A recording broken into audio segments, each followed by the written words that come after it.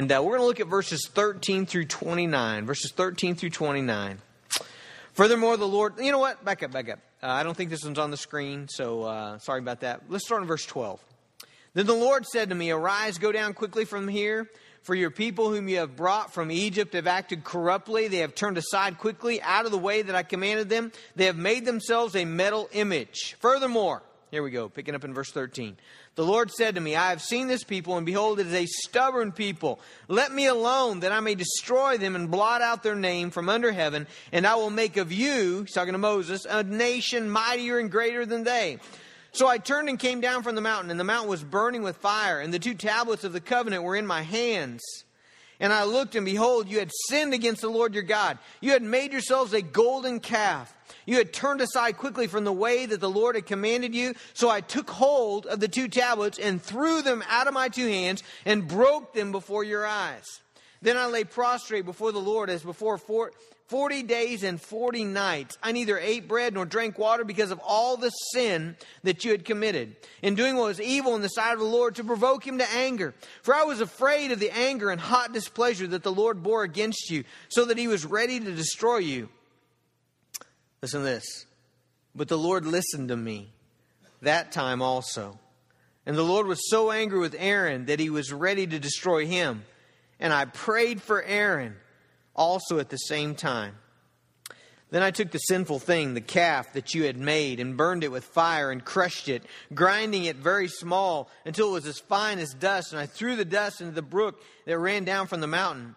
At Taberah also, and Massah, and at Kibroth Hattaavah, you provoked the Lord to wrath. And when the Lord sent you from Kadesh Barnea, saying, "Go up and take possession of the land that I have given you," then you rebelled against the commandment of the Lord your God, and did not believe or obey his voice. You have been rebellious against the Lord from the day that I knew you. So I lay prostrate before the Lord for these 40 days and 40 nights, because the Lord had said he would destroy you. And I prayed to the Lord, "O Lord God, destroy not your people and your heritage, whom you have redeemed through your greatness, whom you have brought out of Egypt with a mighty hand. Remember your servants, Abraham and Isaac and Jacob. Do not regard the stubbornness of this people or the wickedness of their sin, lest the land from which you brought us say, because the Lord was not able to bring them into the land that he promised them, and because he had hated them, he has brought them out to put them to death in the wilderness. For they are your people and your heritage, whom you brought out by your great power and your outstretched arm." Father, we thank you for your goodness this morning. Father, we thank you for your word. We thank you for our mediator, Jesus Christ, who stands between us and you. Father, thank you for that ministry. And Lord, I thank you for the ministry of intercessory prayer. God, I pray that we might see the power of prayer in the lives of others. God, I pray that you would work in us this morning. Reveal truth to our eyes. Lord, show us your glory. In Jesus' name, amen. One of the things that even after 5 kids we have not yet mastered as parents is when to take the kids to the doctor. That's a tough thing, isn't it? When do you take them to the doctor? It seems like you either hit that too early or too late. You know, it's really hard to get right in just, the stride. Too early, it's kind of an embarrassment. Has that ever happened to you? You know, you make the appointment, you wait there for 2 hours, you get in the room, the nurse comes in, takes the vials and everything. And then like 2 minutes before the doctor comes in, it's all of a sudden it's like, bing, I am fine, and they're just like running around the room, and they're doing all kinds of stuff. The doctor comes in, they're like, "Hey, doc," and the doctor looks them over and you're like, really, he's really sick. I mean, I'm telling you the truth, and that always bothered my wife. She felt like, she almost wanted to say, "Look, act sick when we're in here, So too early is bad, but then too late is even worse, Then it's like, should we take him or not? It's always Friday. Should we take him or not? Well, I think they're going to be okay. I think, Friday, 5:01, right when the doctor's office closes, all of a sudden, it's, there they are, and you end up in the ER, and, why didn't we take him earlier? What could have we had done? It's a struggle. Too early, too late. You never know. Timing is crucial in that. Listen, timing is crucial in intercessory prayer. Kind of have the same thing, when people's spiritual lives, not their physical lives, but their spiritual lives are on the line. When do you pray? When do you step in? When do you intervene? When do you panic? When do you say, man, this is a bad deal in my son or my daughter, my wife, my husband, my friend, my church? When is that? And kind of the rule we're going to learn here in just a minute is I don't think it's ever too early to pray intercessorily for our brothers and sisters in Christ. There's different angles or different kinds of prayer. You probably know this, but different ways that we pray. We pray giving praise to God. We should spend time at following the Lord's Prayer by just lifting up who He is, what He's done. We should give thanksgiving to God. We should have times of confession. If you come to our Ask Prayer meetings, we had one last week. We kind of walk through this. We have time of praise. We have time of thanksgiving. We have a time of confession. It's good to confess your sins to the Lord, to say, God, search me out, show me my sin. We pray for provision. And the Lord Jesus did that. Give us this day our daily bread. We ask God, please meet our needs. Please take care of us. God, we need this in our life. We need this in our family. Those are good things to pray for. We pray against temptation. God, keep us out of sin. Keep us from falling away. And then we pray for others. Okay, there's that intercessory prayer where we pray for each other. We pray for each other's spiritual lives. We see this all through the New Testament. Paul does this all the time. In almost all of his letters, he is praying for the souls, particularly the souls of the people that he loves, praying for their spiritual lives. And so what I'd like to focus on today, there's lots that we could focus on this passage. We're really going to kind of not so much focus on the idolatry, the sin of the people. We're really going to focus on Moses' response to their sin. Okay? So what do you do when people that you love are living in sin? That's a really hard thing, isn't it? Many of you parents know that. Man, it's a brutal thing to watch somebody you love self-destruct into sin. I mean, that's one of the most painful and helpless feelings, okay? And Moses has a front row view of this, all right? He's up on the mountain. He's getting the 10 Commandments. That's kind of the context of this passage. Verse 12 says, he's up there. He's getting the stone tablets. And God kind of interrupts him and says, man, get down there quick. For the people you brought from Egypt have acted corruptly. They've turned aside quickly. It's interesting. You can read this story in Exodus 32 as well. And then we can read it in several chapters here in Deuteronomy. Every one of those accounts of the story, it talks about how quickly. They use the word quickly over and over again. I mean, it's just almost like God is amazed. Like he's sitting up there and saying, really? I just brought you out of the Red Sea, What's it been? A month, and already you're making yourself a false God? A month? Is that all the spiritual fortitude you had? Perseverance? So man, they've turned. Moses has been up on the mountain about 40 days, getting the 10 Commandments. During that 40 days, they completely fall off, their spiritual bearings, and already they're worshiping this false god. They've made themselves a golden calf. And so what does Moses do? Well, immediately Moses prays. Now, he breaks the 10 Commandments in front of him. And by the way, I think that's a symbolic thing. It's like, look what you've done. Here's God's 10 laws. You know what you've done? Crash. You've broken them all. It's kind of a visual. You've busted God's commands all up in your sin. Okay, so he does that. But then immediately Moses begins to pray. Okay? Now, that's significant for several reasons. He says he lays prostrate 40 days and 40 nights. He begins to pray. Notice this. There's nothing else going on in Israel except their sin. Okay? Now what I mean by that, there's no plague yet. There's no wrath of God yet. There's no fire coming from heaven yet. There's no sickness, there's no poverty, there's no war, there's no calamity. In fact, they're having a party, okay? I mean, they're really living it up, They've made this golden calf, and they're just indulging themselves and partying and rising up and playing. It's this, long 10-day, Woodstock festival, okay? They're just having a ball. That's all that's happening in the Israelites, and yet that sin, okay, the sin of their idolatry drives Moses immediately to lay prostrate on the ground for 40 days and 40 nights, interceding for the people of Israel, okay? That's serious prayer. Man, I'm so convicted just by Moses' example of how seriously he takes sin. I mean, how seriously do I take sin in my own life and in the life of my family? Man, Moses drops to the ground and begins to plead for over a month straight, just trying to bring down God's mercy on these people because of their sin. Now, the point I want to drive home here at the beginning is from the outside, things look fine for the Israelites. There's nothing going on. There's no effects or consequences or curses of sin yet. But see, here's what Moses knows. Here's what Moses knows that we have to remember is that sin always brings consequences. Galatians chapter 6, verse 7 and 8. This is one of my favorite verses on this truth. It says, do not be deceived. God is not mocked. For whatever one sows is a farming imagery. Whatever one sows, that will he also reap. For the one who sows to his own flesh will reap from the flesh corruption. But the one who sows to the Spirit will from the Spirit reap eternal life. Okay, and so Paul says, look, don't kid yourself. Sin is going to end up with consequences. There's going to be consequences with sin. Nobody sins in their life. Nobody lives in a pattern of rebellion against God, and that doesn't bring about anything. Okay, that just doesn't happen.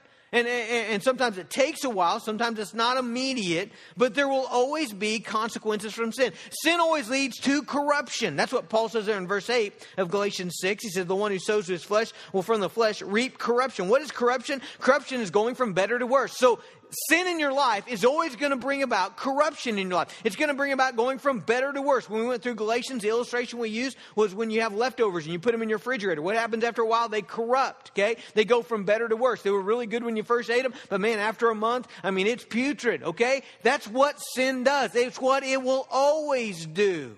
And it's a dangerous thing, friends, to think that won't be the case in my life. It's a really dangerous thing to think that won't be the case in my kids' lives. You know, we're so apt to think, you know what, we can sin and nothing's really going to happen. Or you know what, I know my kid's living in sin, but you know, nothing's really going to happen. I know my husband's living in sin, but nothing's really going to happen. I know my wife's living in sin, but nothing's really going to be happening. I know that my church is sinning, but you know, nothing's really going to come about from that. In fact, in Deuteronomy chapter 29, Moses says, man, you got to watch out for that kind of spirit in your life and in your family and in your church. Here's what he says in Deuteronomy 29, verse 18. He says, beware lest there be anyone among you, a man or a woman, a clan or a tribe, whose heart is turning away today from the Lord our God to go and serve the gods of those nations. Beware lest there be among you a root bearing poisonous and bitter fruit. One who, when he hears the words of this sworn covenant, he blesses himself in his heart, saying, I shall be safe, though I walk in the stubbornness of my heart. You hear what he's saying? He's saying, oh yeah, I heard what God said. You know, God said if we do this, then this is what's going to happen. But you know what? Yeah, I'm okay.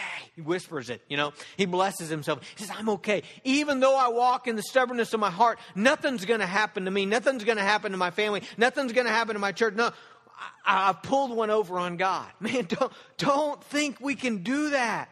Don't think that we're too crafty or slick to be caught in the wrath of God. Be careful that you don't think that God is weak or that he doesn't mean what he says or that he's all talk or he's not faithful to his word. The Bible says over and over again, sin brings consequences. Sin separates us from God. Sin corrupts. It goes from better to worse. Those consequences don't happen immediately. We do know that. Galatians 6 gives us the image of a farmer. You know, when a farmer plants the seed in the ground, you know, it's not going to come up immediately, but it's going to come up. You know, and it's going to come up in what kind of seed it was. You're not going to plant wheat and grapefruits come out of the ground. That's not going to happen. Whatever you plant, that's what's going to come up. It may take a little while, but that's what's going to come up. And so the Bible is driving home that sin will produce consequences in your life. And here's the deal. Usually we don't start praying until the effects hit. Isn't that true? Usually we don't start praying until the consequences hit. We don't start praying until the painful things trigger a response of prayer in our lives. In other words, a person might be living in sin for a year. You know, they might have this prideful, rebellious spirit in their hearts. And we know they're pulling away from church and they're pulling away from the Bible and they're pulling away from the things of God. And nobody does anything until, wham, the hammer comes down and the consequences of sin, their life begins to unravel. And then what? We're like, hey, we need to pray, you know. Well, yeah, we do need to pray, but we really needed to pray about a year ago. You know, that's when we needed to start praying. Folks, if there's sin in someone's life, they're in trouble. Now's the time to pray. But as long as they seem happy and healthy and prosperous, we tend to be not very concerned with their life. Even if they're prideful and bitter and covetous or malicious or lustful. Friends, whenever we see sin in someone's life, it's time to pray. Please, let's not wait until someone's marriage blows apart. Let's not wait until they drop off into substance abuse. Let's not wait until their faith completely tanks and they're just away from the Lord. Let's learn from Moses. Moses comes down the mountain, you know. He sees the sin. He sees the golden calf. He sees them worshiping idols. What does he do? He throws down the 10 Commandments and he drops to his face. I mean, he begins to intercede for the people. He knows right away, this is bad. Man, this is destruction. Now, they're all saying, no, it's a party, Moses. The punch is over there. You know, the cake's over there. Hey, we got some dancing girls over here. We're having a great time. Everything's good, Moses. Where you been? Up on the mountain? What did God say? No, I mean, Moses sees the sin. He's automatically devastated. He's broken over the sin in their lives. And friends, I'm just convicted in my life, we're far too apt to wait. We're far too apt to say, you know what? That person's not suffering. They seem happy. Folks, if they're living in sin, it's time to pray. I'm especially concerned with just us as parents. Man, when we see a rebellious spirit in our child, and it just might be things like they're beginning to pull away from spiritual things. You know, they're beginning to hang out maybe with not the right kind of people. They're beginning to maybe have a relationship with somebody that's just really not healthy. It's not God's plan. Maybe we caught them in a lie. You know, as parents, here's what we want to do. Just because we're scared, we want to say, it's okay, it's okay, it's all right, it's all right, it's okay, it's going to be okay. Take deep breaths, it's going to be fine. They're good. They're getting good grades. They're healthy, doing good in their sports. You know, they're still sitting down at the table. It's all right. It's all right. No, it's not all right. No, I'm not saying we, flip off the handle and do stupid things, but I'm saying now's the time we go to our closet. Now's the time we begin to pray. Now's the time we say, oh, Lord, I see something here. It's sin. And God, I know where sin leads. I know where it always leads. I know we're not an exception to that. I know the Dirks family doesn't have like a free pass in heaven that says our sin doesn't lead to consequences. Our sin doesn't lead to destruction or corruption. No, we don't have that pass. And so, Lord, I know that this sin is going to equal corruption. And so, God, we want to pray now. We want to pray now. Look at verse 19. Verse 19 says, for I was afraid of the anger and hot displeasure that the Lord bore against you. Man, Moses gets it. Man, he gets it. They think everything's great. Even Aaron.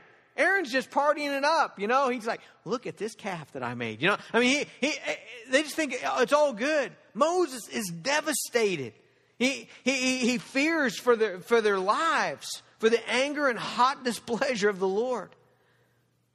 And so Moses intercedes on behalf of the people for their sin. And we're going to talk about how that's a picture of Jesus at the end of the sermon. So to kind of hold on to that. I believe that's probably the big thing here is that's a picture of what Jesus does for us every day, okay, on the cross in his ministry in heaven. Right now, he's standing between us and God, interceding for us. He is our mediator, and we're going to talk about that, okay? But I also want you to see that this is a picture, I think, of our intercessory prayer for others, okay? So, what do we got here? Well, we've got sin, okay? Could be any sin. In this particular case, it's idolatry. Verse 20, and the Lord was angry with Aaron. Aaron's the one who made the golden calf.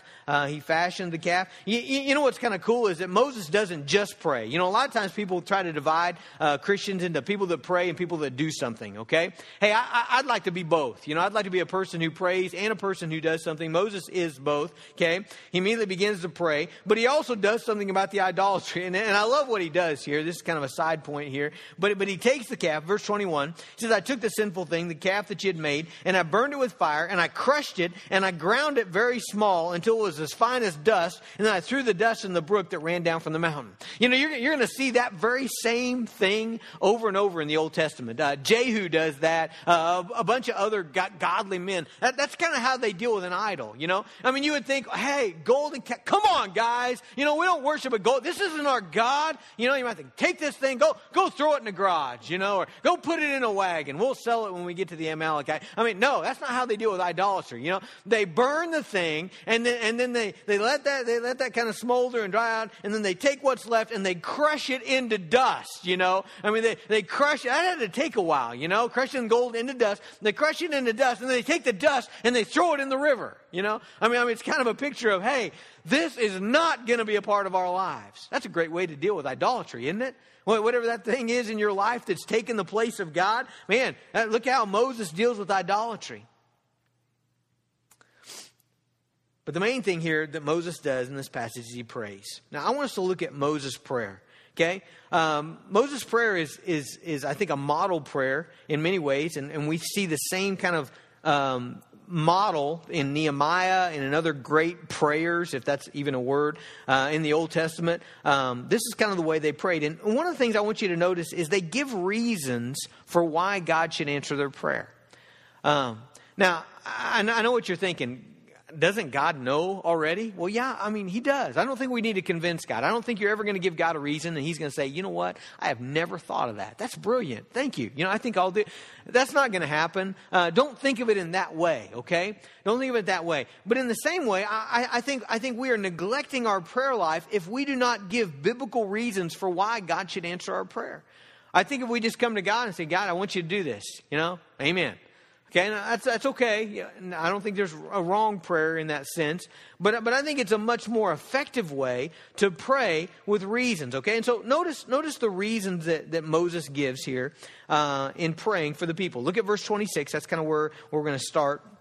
Verse 26 says, and I pray to the Lord, O Lord God, destroy not your people. Okay, I'm going to emphasize a word here. Notice, destroy not your people and your heritage, whom you have redeemed through your greatness, whom you've brought out of Egypt with a mighty hand. Okay. Now, first of all, Moses' prayer is very God-centered. Okay. And what does Moses remind God? See, it's kind of even funny to talk that way, because when we think of reminding somebody, we think of like, you forgot, and so I need to tell you about it. That's not what we mean. But we mean just what we are saying back to God. He's saying back to God, God, remember, this is your people. Okay. You've done this. You initiated this. You started this. This is your grace that has done this. You've brought them out of Egypt. It was by your power. We would not be here if it were not for you. God, this is your deal. This is for you, God. Okay? Moses reminds him that God, this is all for you. Okay? Now, does God already know that? Of course, God already knows that. Okay? But don't look at your prayer as giving God new information. Look at your prayer as getting your heart in line with God. That's a great way to look at prayer, is that much of my prayer is really about me getting on the same page as God. Okay? Because that's how God feels about his people. These are his people. He did bring them out of Egypt. He was the one who redeemed them. This is his heritage. This is God's deal. God did initiate it all. Okay? But God doesn't need to know that so much. But we need to know that. And we need to bring that before God. Okay, and so as Moses prays, and you're going to see this throughout the prayer, one of the things you're going to see is Moses is getting his heart in line with God's heart. Where's God's heart at? It's right here. This is how God feels. This is where the direction God's going. I want my heart to be right there as well, kind of in the same line, in the same direction as God, as I pray. Okay? So, number one, get your heart in line with God. This is all about God's center. What's God's plan? What's God's purpose? That's where I want to be. Number two, Moses appeals to the promises of God. Notice in verse 27. He says, remember your servants, Abraham, Isaac, and Jacob. Do not regard the stubbornness of this people or the wickedness or their sin. Now, why does he bring up Abraham, Isaac, and Jacob? Well, go to chapter 9, just earlier in the chapter, verse 5.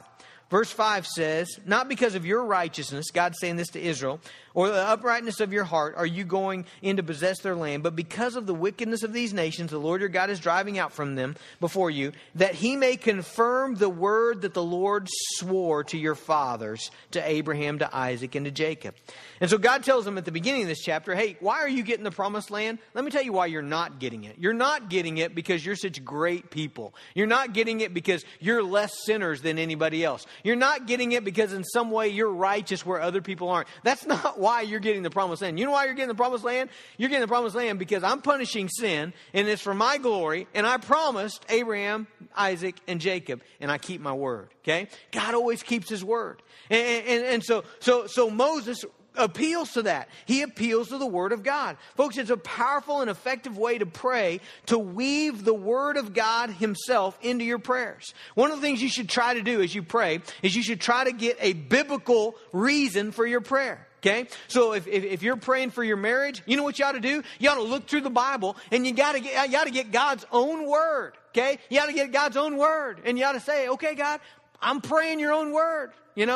Lord, I don't understand my wife. I have no clue what she wants from me. Lord, I'm just clueless as far. But Lord, in 1 Peter, you said, live with your wives in an understanding way, you know. So God, you said it. God, you got to give me understanding into this woman. I mean, that's what you're doing. You're getting God's own word and you're giving it back to him. Now some of you think, well, is that right? You know, should I take God's own word? You know, what he said, his own promise yes, you should. He wants you to do that, okay? He wants you to do that. He wants you to take his promises. He wants you to grab hold of them. He wants you to pray that back. He wants that to be your anchor, that to be the place that you stand, the reason you're pleading and appealing, the basis of your confidence. He wants that to be his own word. Okay? And so take God's desires. Take what God has promised. Take what God is doing in the world according to the Word of God and hold those truths up to God and pray them. That's what Moses is doing. He knew that God had promised to Abraham, God had promised to Isaac, God had promised to Jacob that he was going to make a great nation of their family and that through that nation the Messiah was coming. And so Moses says, God, listen, you can't destroy Israel now. I mean, God could have. It was his just right as God. They had sinned. They'd broken the covenant. But Moses says, but God, remember what you promised. Remember, this is your plan. This is what you're doing. You see, I get frustrated a little bit when my kids do that to me. You know, when they take something that I promised and they hold it up to me. Okay? There's a little bit of frustration in that. But you know, even in me, I still want to honor that. I told my kids last week, their mom's been sick. And so I told them, I said, guys, you know, their mom used to take some swimming. I said, guys, I'm going to take you swimming this week. You know, we've been real busy. We've had camps and all this other stuff. I said, I'm going to take you swimming this week. Well, Monday, Tuesday, Wednesday, Thursday, they all go by, you know, and just never happens. And so Friday, I think it was Avery or one of them said, Dad, weren't you going to take us swimming this week, you know? I'm like, you know, yes. I said I would. I will. We will go swimming today, you know. So you guys be ready this afternoon, you know. You know, so I plan on getting out of the office at 2, you know, 3 goes by, 4 goes by, you know, 4:30, you know, I finally get out and I'm headed home. I'm like, you know, calling, get your suits on. We're going swimming, you know, and I call around the wife, you know, Emma says, well, the water park's open till 7, you know, so we load everybody up in the car, you know, and I take them to the water park and I pull up and I'm like, this is going to be great because there's like nobody there, you know, and there's a bunch of people leaving. I thought, well, everybody's leaving, you know, and there's nobody on the slides, no lines on the slides at all. I thought, man, this is great. This is a great idea, you know. As we're going in, the ladies going out. They close at 5 for rodeo week. I'm like, you know. But here's what I'm thinking. I promised. You know, I told them I would. And by golly, we're going to find water somewhere. You know, if we had to drive to a lake, we were going to go swimming, you know. So we just drove around until we finally found some place that we could swim, and we did swim. But there was that in me that I wanted to keep my word. Even though it was frustrating, even though I was a little bit irritated. But you know why I was frustrated and irritated? A couple reasons. I'm a sinner. I'm weak, you know, I don't get all my stuff done like I should. I procrastinate. I'm late on stuff. None of those things are true of God. None of them. And so God has what's in me, which is I'm going to keep my word, but yet he has none of the hindrances. Okay. And so it's a good thing. Don't think you're like your kids, you know, throwing it up. Hey, Dad, you know, failed again. You gonna do this, you know? Don't think it's like that. It's like that in a good way, where we're saying, God, you promised, and God's like, yes, I did. I'm so glad you found that in the Word. I'm so glad you value that. Man, I'm so glad you want that. You want that? That's what I want. You're wanting what I want, son. Let's go. I mean, that's the way God sees that. And so we need to look into God's word. Say, okay, God, it's your plan to make us holy. It's right here in the Bible. Pray that. God, it's your plan to give us joy in Christ. Man, look at the book of Philippians, you know, and you just see all these verses about joy, rejoicing always, rejoice. You know, man, take that to God. You know, those of you who are Eeyore Christians, those of you who are kind of living this cloud, this funk, you need to take those verses to God and say, God, you talked about joy. I'd like to have that, okay? God, give me joy. Give me joy in your word. God, give me joy in the things of God. Give me joy in Jesus. Take that to God. Tell him, God, you promised it. I want it. He loves when you do that. He loves me. He's like, yeah, you bet, son, I did. This is why you should be joyful. Believe my word here. I'm going to help you. I'm going to give you power in the Holy Spirit. We know it's God's plan to reveal himself. We know it's God's plan to transform believers, to comfort the afflicted, to encourage the faint-hearted, to forgive the sins of those in Christ, to provide for his people, to give power for his work, and 1,000 other promises from his word. You got to grab hold of those and pray them. Are you doing that? When you pray, are you praying the Scriptures? Are you digging into the Word of God and then lifting those things up to God? That's exactly how you ought to pray. John. Gospel of John chapter 15 verse 7 says, if you abide in me and my words abide in you, ask whatever you wish and it will be done for you. There's the power of prayer. Do you see? Jesus not lying there. He said, here's powerful prayer. And how does powerful prayer come about? It's when you're abiding in me and my word is abiding in you. God's word was abiding in Moses. When Moses prays, what happens? He's speaking back God's truth. He's saying, God, you redeemed this people. God, you brought them out. This is your heritage. You said that. You did this. God, you brought them out by your outstretched arm. That's your word. That's your truth. God, you promised Abraham, Isaac, and Jacob. God, that was your word. He's bringing up God's word to them, to God, rather than praying in this way. Here's the way a lot of people pray today. God, please do this, because it's really inconvenient for me if you don't do this. God, if you don't solve this problem in my life, man, this is inconvenient for me, God. I'm struggling here. God, if my life would be so much easier, God, if you would just do this. I mean, that's the spirit of a lot of people's prayers. It's, God, I want you to do this because it's inconvenient for me. God, I want you to do this because my life would be easier.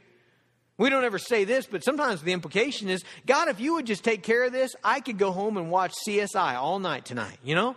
I mean, God, if you would just do this, I wouldn't have to be so worried. God, I wouldn't have to be struggling. And that's a very ineffective way to pray. Even if you're praying for the right things, you're praying in the wrong way. Folks, God wants to answer your prayers. He wants to. Matthew 7:7, he baits us. Come on, he's saying, come on. Ask and it'll be given to you. Seek and you'll find. Knock and it'll be open to you. I mean, that's God saying, I want you to pray. And he wants us to look and search and dive into his word and bring forth those treasures saying, God, you told me I could have this.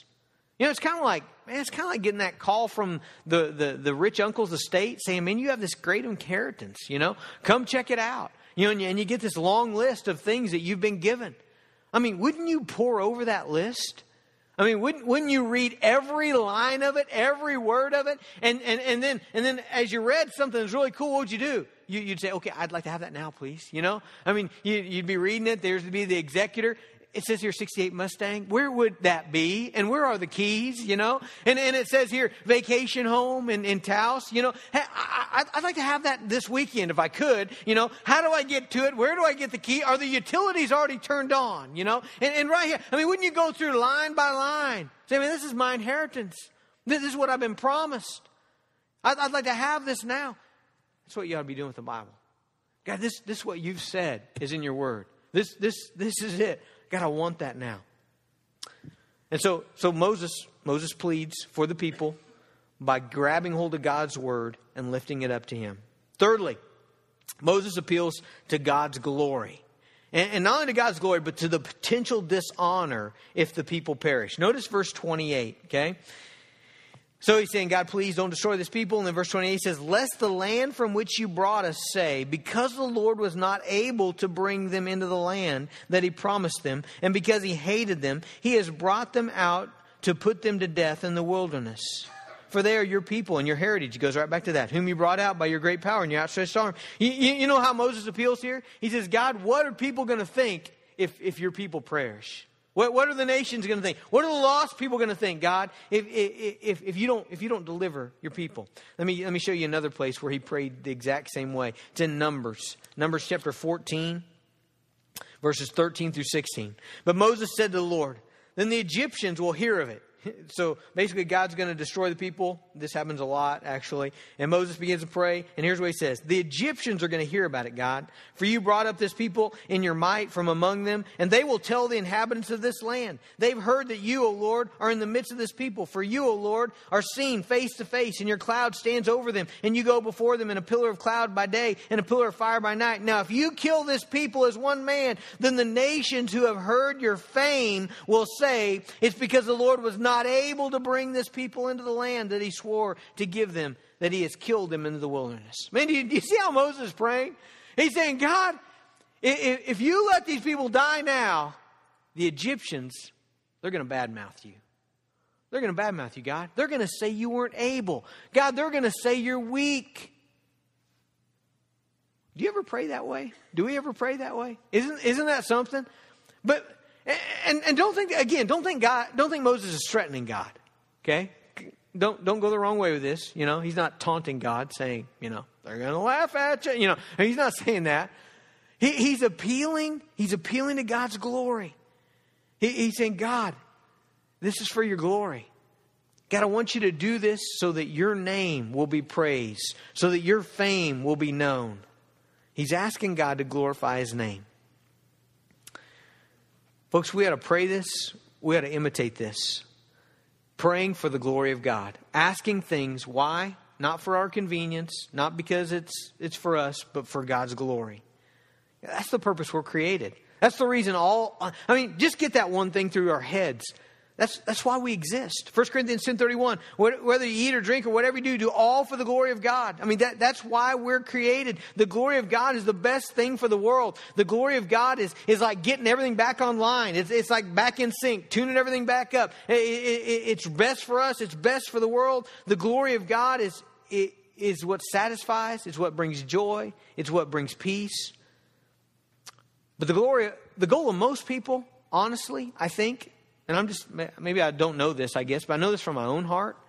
I am so tempted to pray for things for my glory. God, I want you to work this out, God, so I don't look bad. And God, I want you to work this out, God, so our family doesn't look bad. And God, I want you to work this out so that it'll be good for us. That's saying, God, I want you to give me glory. Whenever I'm glorified, whenever my goal is my own glory, to magnify me, to exalt me, to position me for honor and praise, that's never a good thing. You know what happens then? People get hurt and relationships are strained and sin abounds. But when God is glorified, everything is like it's supposed to be. So it's Moses' heart that God be glorified, that God be lifted up. He's demonstrating that he wants the glory of God above all. It's even actually to Moses' advantage that God goes ahead and kills the people. Look in verse 14 of chapter 9. God says, let me alone, that I may destroy them and blot out their name from under heaven, and I'll make of you a nation mightier and greater than they. You see what he says to Moses? He says, man, just let me alone, Moses. I'm tired of these folks. Let me put them to death. And hey, Moses, I don't lack any power. I'll just make a great nation of you. But Moses says no. No, why? Because that would not glorify you, God. You need to redeem this people so that the nations will praise you, so that there won't be anybody that speaks negatively of you. Folks, that's the goal of intercessory prayer, is to get our heart lined up with God's heart, our passions lined up with God's passions. Prayer is most effective when we are praying fervently, wanting genuinely, pleading earnestly for what God wants. Man, I want this, guys. I want this. I want this for my kids. I want to pray this way. I was so convicted this week in just reading this about how unfervently I pray often. My wife's been ill. Man, I was just so convicted yesterday. I thought, man, I don't pray for my wife enough. And so I just went overboard yesterday. Well, maybe it's not over. How can you go overboard? That's a stupid statement. Scratch that. Okay. But I hope to keep this up. But about every 2 hours, she was in bed. I would just go in and I'd just pray for her. You take her by her hand, and just pray for her spiritual life and her physical life and wellness and just good, our family. Just pray. Go back out and work a little more. Come back out, and 2 hours later, take care and pray again. I think she thought that I was thinking she was dying or something. What's got into it? It wasn't that. I just really see, why don't I avail myself of this? I mean, it's the first thing on Moses' mind. There's sin. There's sin in my family. There's pride in my kids. There's rebellion. They got critical minds. They got critical spirits. I mean, the first thing Moses does is to pray. It's always the right answer, no matter what the problem. All right, let's get to the big thing. Just real quick. I think you'll get this. Moses in this passage is a picture of Jesus today. Okay? It's interesting. If we go into Deuteronomy chapter 18, Moses kind of gives a glimpse of what's to come. In verse 15, he says, "The Lord your God will raise up for you a prophet like me from among you, from your brothers. It is him you shall listen." That prophet like me, that's Jesus. Okay? And how is Jesus like Moses? Well, Jesus is like Moses in this particular way, in that he stands between God and the people. Okay, so here's what you've got in Deuteronomy chapter 9. You've got a sinful people. Okay, you've got a people that have rebelled against God. You've got a people that have transgressed God's rules. They've broken all His commandments. Those pieces of stone all over the ground, that's an image of what the people have done to God's commands. And you've got Moses. You got the wrath of God coming down upon him. I almost think it's like it leaves heaven already, you know. It's like, here it comes. You know, the wrath of God is coming. They've sinned. They need to be destroyed. It's the right thing for them to be destroyed. They've broken all of God's commands. They've broken this covenant. God's made this covenant, and they've not kept their end. And the wrath of God is coming. And you got Moses stepping in between, you know, and lifting up God's glory, and lifting up God's promises, and lifting up God's word, and pleading on behalf of the people. And you got that wrath stopping, you know, and God holding it back because of what Moses has stepped in and done. That's a picture of the ministry of Jesus right now today. Jesus dies on the cross. He pays the penalty for our sin. And now we're living, and now we're sinners. And the wrath of God is coming. I mean, it's coming on us.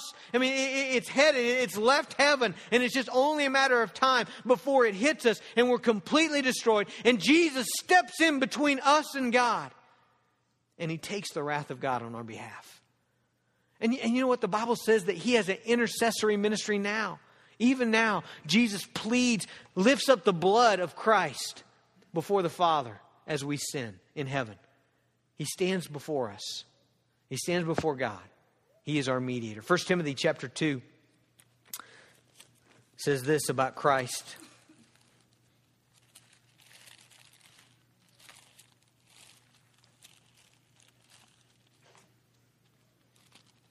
First Timothy chapter 2, verse 5. It says, "For there is one God, and there is one mediator between God and man, the man Christ Jesus, who gave Himself as a ransom for all, which is the testimony given at the proper time." Jesus is our mediator. He stands between us and God. No one else can fill that place. No one else can do that sufficiently. But we ought to have a ministry with our brothers and sisters of prayer. I'm not saying we take Jesus' place. We can't do that. But we can plead on behalf of our brothers and sisters, on behalf of our children, on behalf of our spouse, on behalf of our family. We ought to have a ministry of pleading for their souls, praying for their souls, praying well for their souls. And we ought to do that with the Word of God.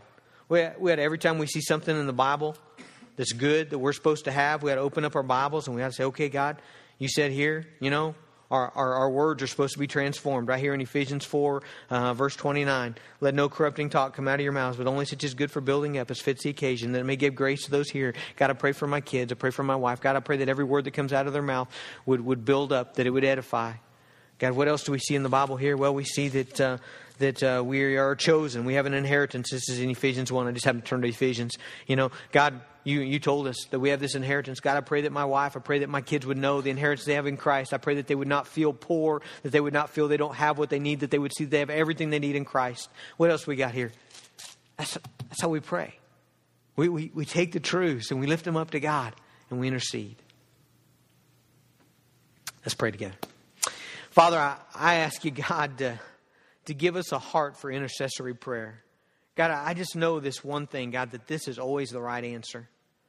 God, I think I could preach this sermon. We could look at this text at any time, at any point in the history of our church, or in any time in our lifetime, and it would always be the right answer. God, we need to pray this way. We need to pray for each other. We need to pray for our kids and our family and our spouse and our friends. And God, I pray that the reality of sin and the consequences it brings would be real. God, don't let us be like that poisonous root that says we think we can live in sin and nothing happen. God, don't let that be us. Father, show us the seriousness of sin. And God, give us grace to pray and to call for your mercy and to call for your grace and to call for your power. Lord, that it would trigger that in the lives of those we love. Father, we ask it in Jesus' name. Amen.